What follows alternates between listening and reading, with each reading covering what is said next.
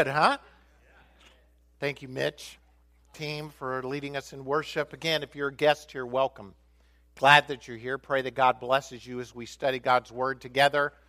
I would like to pray over us as we look at God's Word together, because one of the things we believe here at Fullness is that apart from the person and work of the Holy Spirit, we really can't understand the Word of God. That really there's an uncovering that takes place as a result of the Spirit of truth uncovering truth for us. We can learn intellectually Bible stuff, but to understand spiritual truth, we need a spiritual mindset. The only way that comes is by the Spirit of God. So pray with me, if you would, as we look at God's Word and together this morning. Lord, we thank you and pray that Spirit of God, you would be present in this place as we know you already are. We ask that you would lead and guide us into all truth. Jesus, you promised us that if we lacked wisdom, we could come and ask. So we're coming and we're asking. Uncover for us the layers of the truth of the magnificence of the resurrection. Not only what was accomplished through the demonstration of God's power by raising Jesus, you from the dead, but how we are made alive as well. Show us today what that means. I pray for anyone here who doesn't already know Jesus as the one who rules their life and forgives their sins. Spirit of God, draw them to the name of Jesus. For those of us who do, Spirit of God, uncover this truth of who we are in you. Thank you. In Jesus' name, amen. Amen. In the year 490 BC, there's a battle that took place. The battle, if you had to rate it by a bracket standpoint, for those of you involved in March Madness, the Persians were the number one seed headed in. And Greece was way on down the line somewhere. They would have been declared an underdog. But against all odds, the Greeks emerged victorious in this battle at a place called Marathon.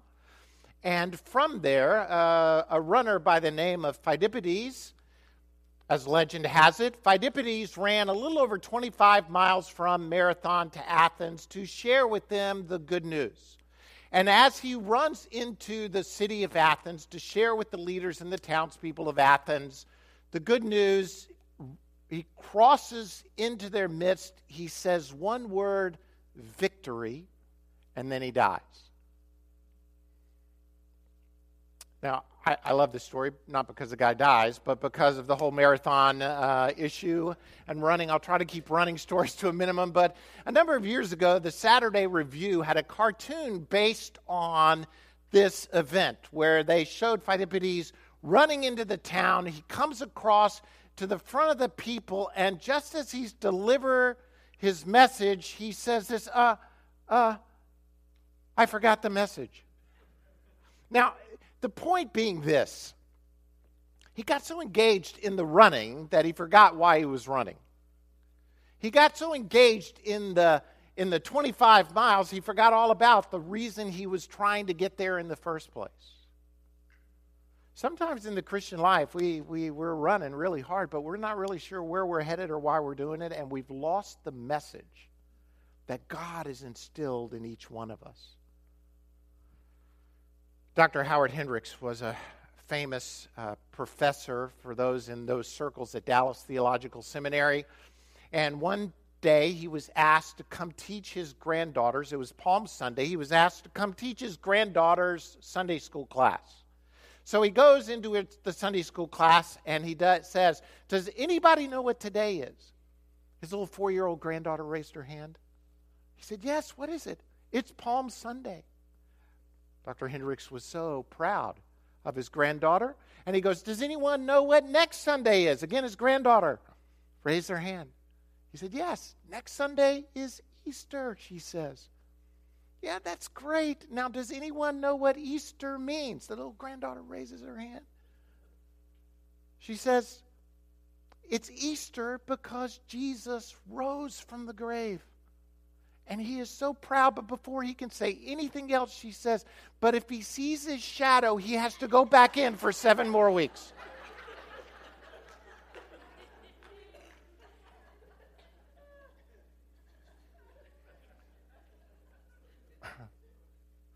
That happens with us. I was kidding with my kids this week. One of them was saying, "What are you going to preach on Sunday?" So I thought I'd throw something out about the resurrection.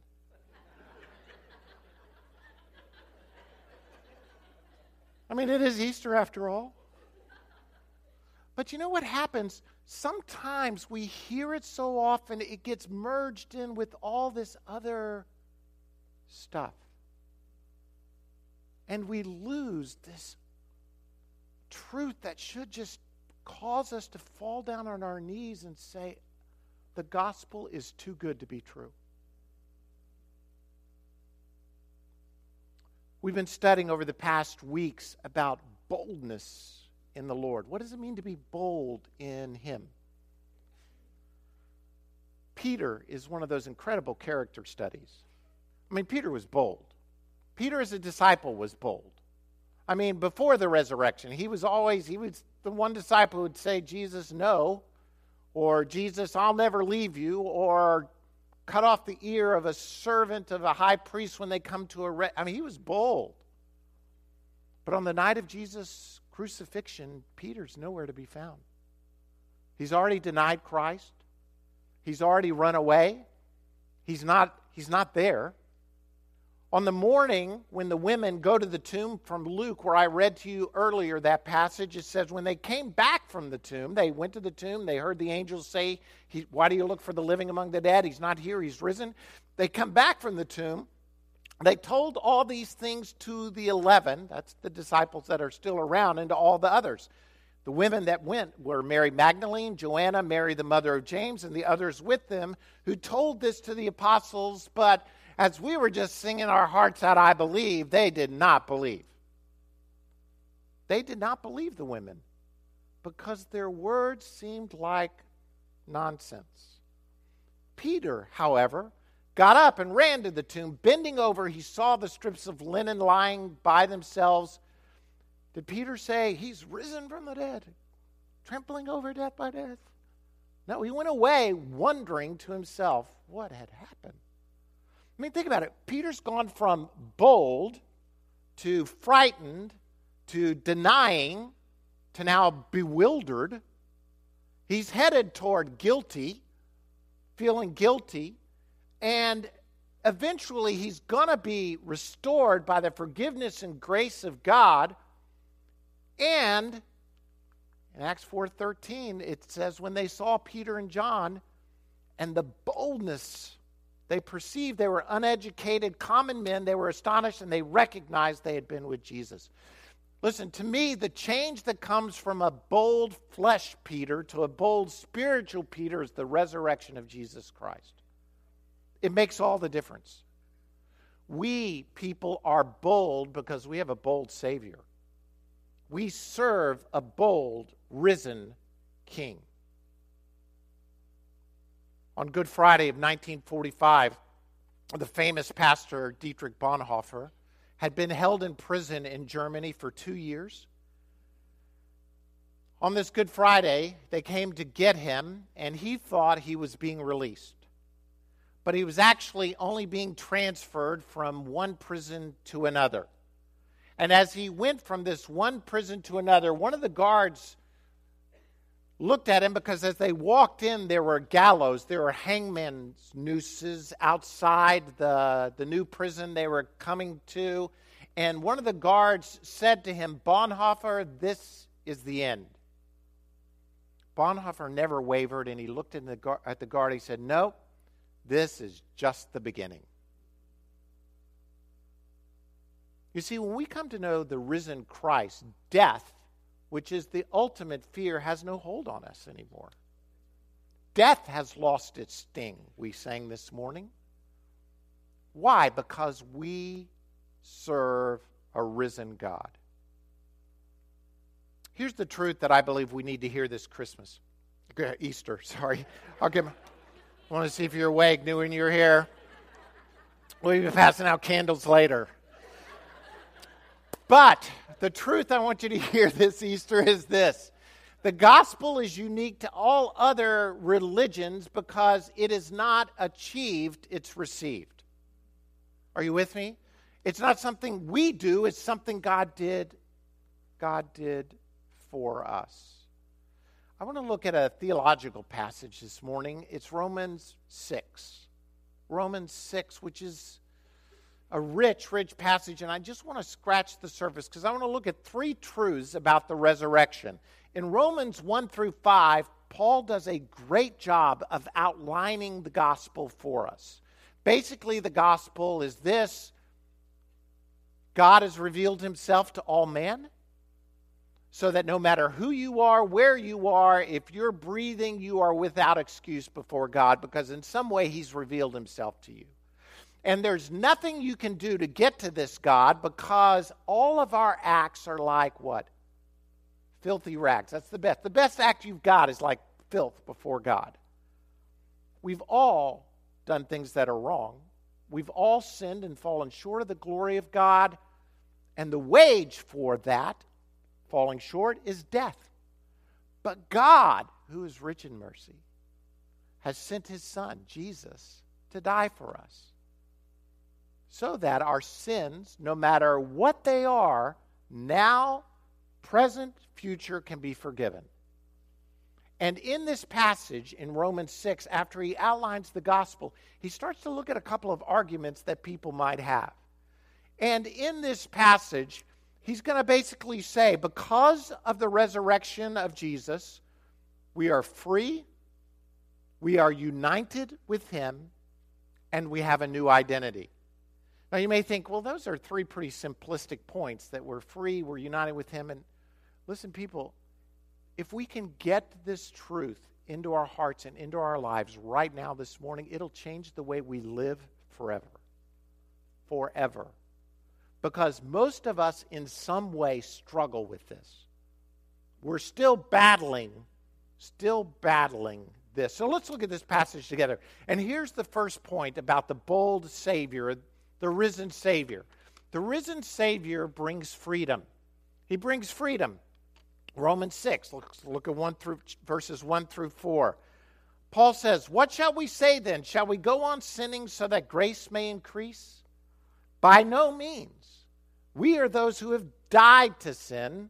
How can we live in it any longer? Or don't you know that all of us who were baptized into Christ Jesus were baptized into his death? We were therefore buried with him through baptism into death, in order that just as Christ was raised from the dead through the glory of the Father, we too may live a new life." Skipping to verse 6, it says, "For we know that our old self was crucified with him, so that the body ruled by sin might be done away with, that we should no longer be slaves to sin, because anyone who has died has been set free from sin." We've been set free from sin. Jesus brings freedom. Now, you may be thinking, what do I need freedom from? Well, according to what Paul has already said in Romans 1 through 5, we are all enslaved to sin.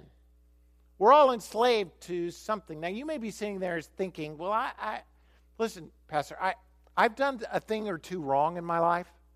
I may stumble, but I'm primarily pretty good. I'm a good person. I'm not really enslaved to sin. The Bible would differ with you. And here's the picture. Even if you're not a religious person, even if you don't believe in God, even if you're sitting here today and say, you know what, wonderful people, love the songs, the pastor's relatively entertaining, but I really don't believe in God, so I'm just here to be with my family. Or every single person, I would claim, and I think the Bible would back me up on this, there is something in your life that gives you meaning. There's something in which you find significance. It could be career, could be family achievement or relationships. It could be financial, accumulating some sort of personal wealth. It could be your own personal independence or having other people dependent upon you. You're finding meaning and significance in something in your life.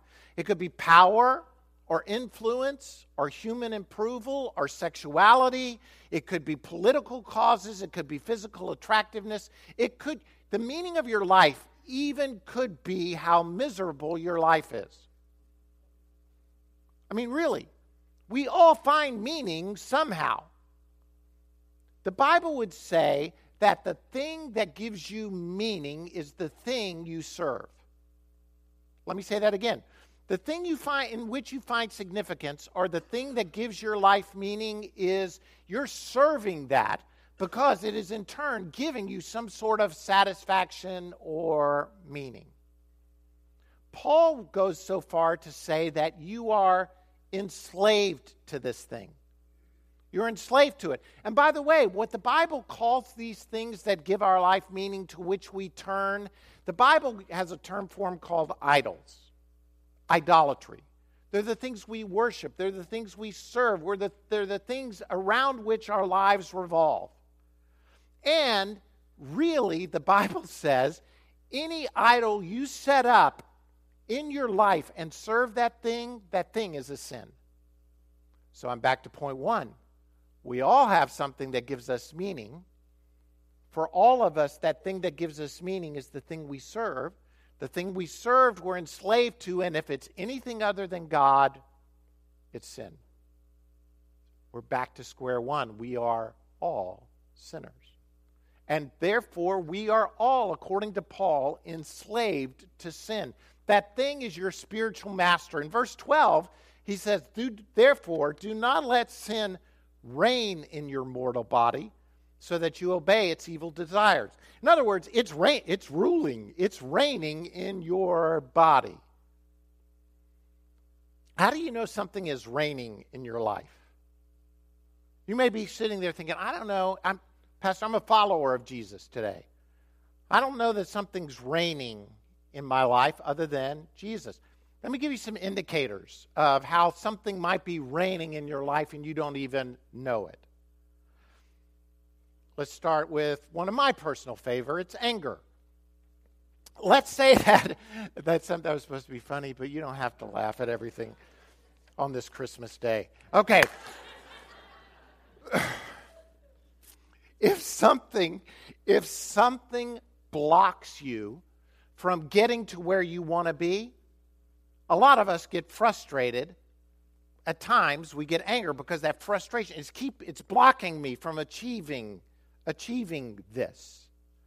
But if something blocks the path on which you find your significance and ultimate meaning, you get beyond angry. You get infuriated. Things like unforgiveness, bitterness, rage enter your life. Fear.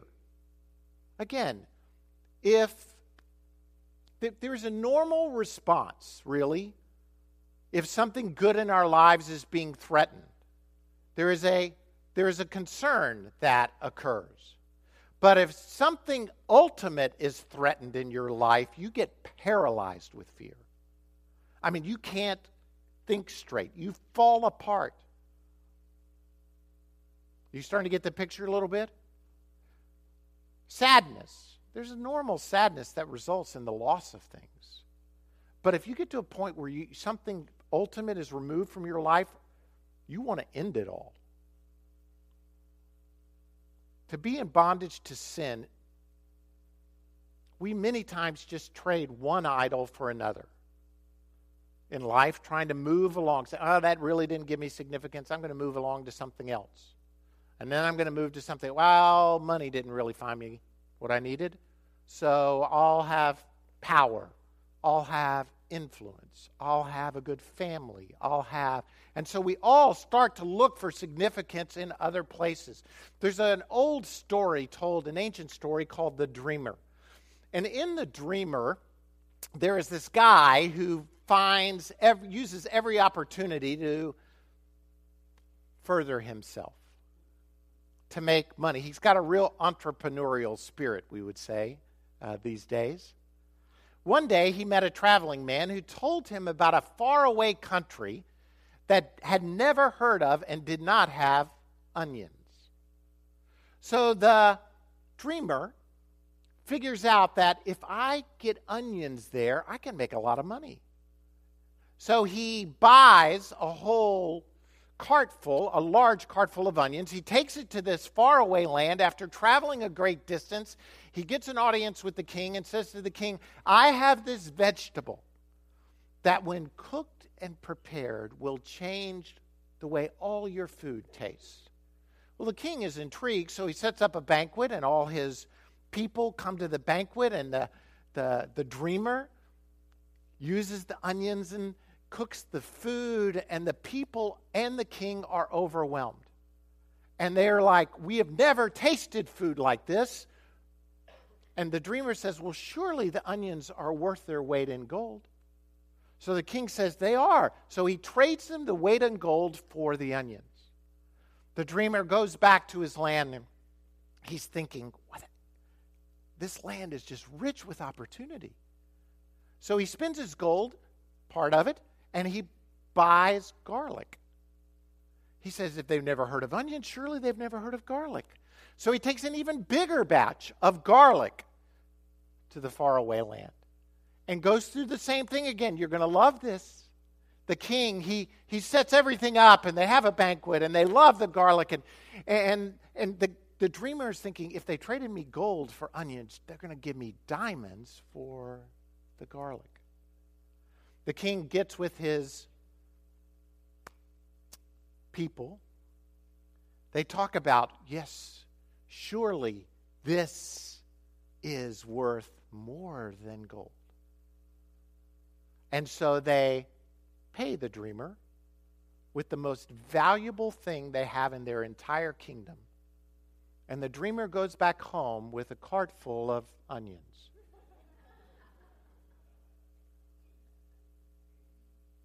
People, we're trading. We're just trading one idol for another. We're just trading one thing for another. True freedom only comes in the resurrection of Jesus Christ. He sets us free. He broke the power of these spiritual masters in our lives.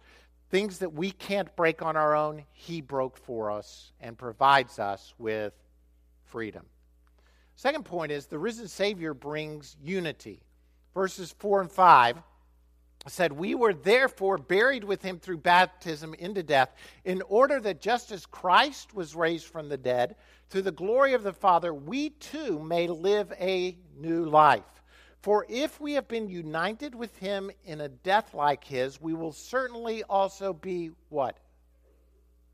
What? What does the word say? United with Him in a resurrection like His.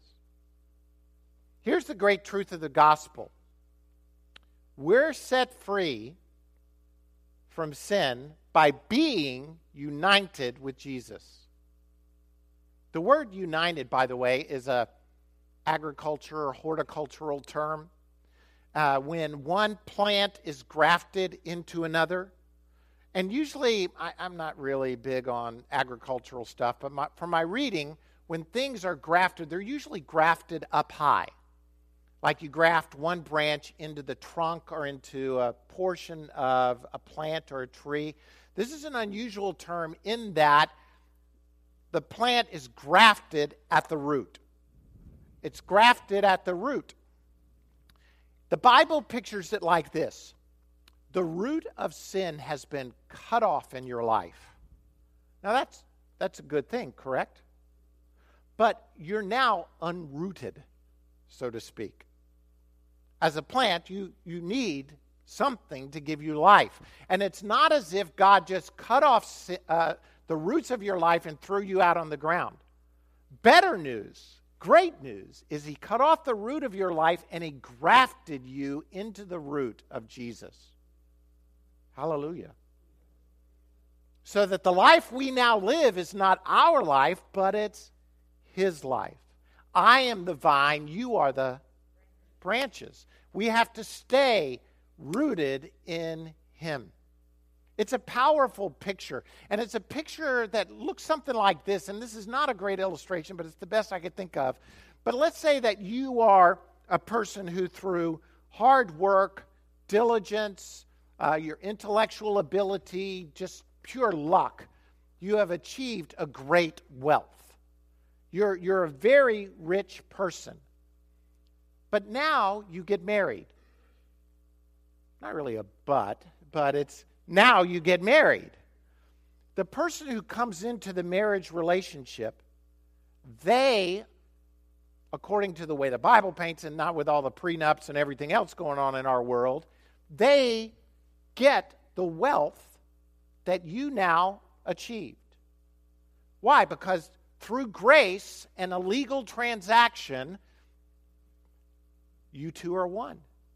Now, I know it starts to fall apart a little bit in our day and age because we start thinking about all the protections of wealth and everything else going on. But in its picture, that's what happens with us and Jesus. He did everything. What do we get? We just get to enjoy the life with him. Why? Because we are united with him. Colossians 3, 1 through 3 says, "Since then you have been raised with Christ, set your hearts on things above, where Christ is seated at the right hand of God. Set your mind on things above, not on earthly things, for you died, and your life is now where? Hidden with Christ in God." This is not a maybe proposition. This is who we are in him. For we've been united with him in a death like his. We'll certainly also be united with him in a resurrection like it. It is a certainty. This is why the gospel is such great news. You receive all the benefits of what Jesus did. I mean, he did it all. You just get to receive the benefits. Here's what happens a lot of times. A lot of people want to think about coming to Jesus, but then they start thinking, what am I going to have to give up? What am I going to have to stop doing? Because really, Christianity is about stopping doing fun things, right? I mean, I would rather live life and then eventually come to the church when I'm too old to do fun things. Something along those lines, we think about it like that. What do I have to give up? Let me tell you, that is not a gospel. I mean, that's not really good news, is it? What's good news? Oh, come to Jesus and you have to stop doing everything fun for the rest of your life.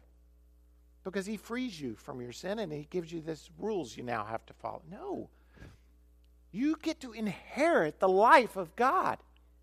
You get to be grafted into the root that is Jesus. I must not be saying this really good. Because you should be really excited about this. You see, if the freedom from sin is a wonderful thing. Amen? I mean, really, it's a good thing to be free from sin. But there's got to be more than just freedom from doing bad things.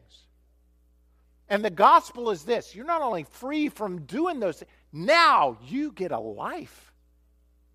You get united with Jesus.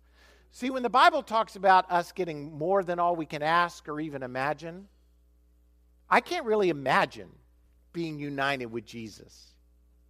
But that's who you are. Let me move to the third point, and then I really want to try and bring it all home. The risen Savior brings identity. It brings identity. Do you remember earlier I was saying that there's something in your life that gives you meaning? Those are the things you serve. Those are the idols in your life. Those are the things that have mastery over your life. Listen, the gospel is this. Jesus frees you. He unites you with him. And in turn, he gives you a new identity. Here's where we find significance. Here's where we find meaning. Verses 8 through 14, this is, again, I'm skimming the surface of Romans 6 because it is rich theologically. But look at verses 8 through 14. Now, if we died with Christ, we believe that we also will also live with him. For we know that since Christ was raised from the dead, he cannot die again. Makes sense, right? He was dead. Now he rose again. He can't die again. Death no longer has mastery over him. The death he died to sin once for all. We looked at that last week. But the life he lives to God. In the same way, count yourselves dead to sin, but alive to God in Christ Jesus. Therefore, do not let sin reign in your mortal body so that you obey its evil desires. Do not offer any part of yourself to sin as an instrument of wickedness, but rather offer yourselves to God as those who have been brought from death to life, and offer every part of yourself to him as an instrument of righteousness. For sin shall no longer be your master, because you are not under law, but under grace. You have to remind yourself of who you are. You got to continually remind yourself of who you are. We have died with him, meaning our old selves have died, and we're alive to God. So now it says, count yourselves. Count yourselves. Dead to sin, but alive to God. That means every moment of every day, reckon. It's a counting term. Reckon yourself dead to sin. Think about it more. There's this famous story about the 4th and 5th century Saint Augustine. Augustine was quite a playboy before he came to know Christ. He was enslaved, really, to sexual sin. That's where he received a lot of his identity, that and being drunk and having parties, and he was a rounder. But then he comes to know Jesus Christ. One day after coming to Christ, not one day, but a day later, some days later, he was walking along, and one of his old mistresses came up to him, one that he had been especially attracted with. As a matter of fact, one he had at one time lived with. Comes up to him and starts calling for him. He ignores her and just keeps walking. But she thinks to herself, maybe it's been a little while. Maybe he doesn't recognize me. And so she yells out to him, Augustine, it is I. And he turns and smiles at her and he says, yes, I know, but it is not I.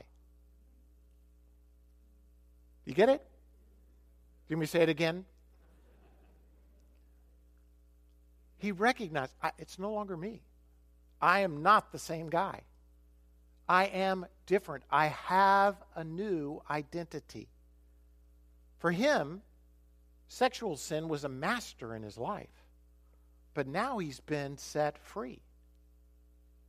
It's a new identity.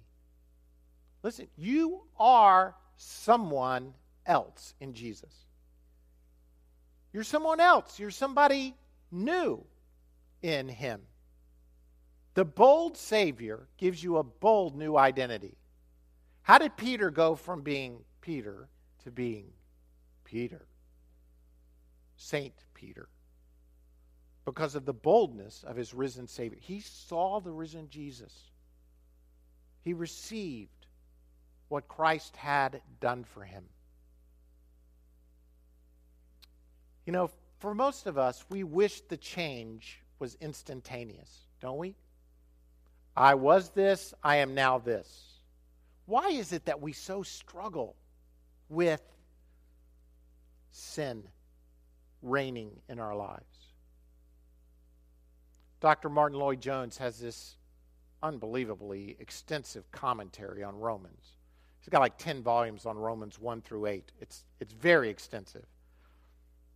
One of the things he uses in this passage is he says, imagine a country, an island country that's isolated from the rest of the world.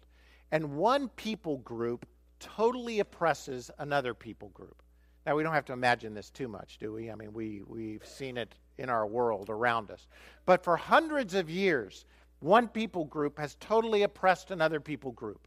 Told them where they could go, what they could do, what they could not do, everything. They've been oppressed for generations. But one day, a new king comes into power. And he replaces the old army with his army. He replaces the old judges with his judges. He replaces the old police force with his police force. And he says to the people, everybody is now treated equally. We are all one. Now, in theory, that sounds good, doesn't it? But in practice, it takes time for the old way of thinking to be driven away. You can be free, but not free. Right? Why? Because we have this way of thinking that constantly needs to be removed from our lives so that sin doesn't reign in our mortal body.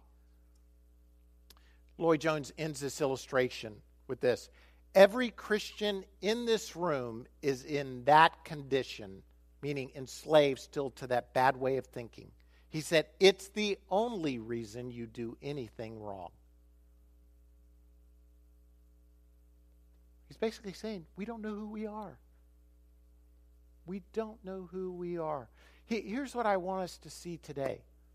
The resurrection was an historical event with eternal consequences. If you're not here today, if you're here today and don't know Jesus as the one who rules your life and forgives your sins, I want to encourage you. You can come today to him and be set free from sin. You can be united with Jesus. It's a mystery how this works. And he'll give you a new identity. No matter how you came into this room, you can go out of this room with a new name. A new name in Jesus Christ. And the gospel is so great, all you have to do is receive. You may say, well, surely I got to do something. No. It's not about you. It's about what he did for you. All you need to do is receive and confess. If you believe in your heart that Jesus is Lord, and you confess with your mouth that God raised him from the dead, you'll be saved. Today could be that day for you. This could be the day you could be forever changed. If you're here today and you know Jesus as the one who leads your life and directs, he's the Lord of your life, I want to say this to you. Let him be the Lord. Quit being the Lord of your own life. Know that you've been set free from sin, that you are really united with him. He did it for you, and you have a new identity. Keep reminding yourself, moment by moment, of who you are in him. John Stott says, so in practice, we should constantly be reminding ourselves who we are. We need to learn to talk to ourselves and ask ourselves questions. Don't you know? Don't you know the meaning of your conversion and baptism? Don't you know that you have been united to Christ in his death and resurrection? Don't you know that you have been enslaved to God and have committed yourself to his obedience? Don't you know these things? Don't you know who you are? We must go on pressing ourselves with such questions until we reply to ourselves, yes, I know who I am, a new person in Christ. And by the grace of God, I shall live accordingly. Let's pray. Lord, we thank you today for the truth of the gospel, that we have been changed, radically altered forever by the death and resurrection of our Lord and Savior Jesus Christ. God, we thank you. We thank you.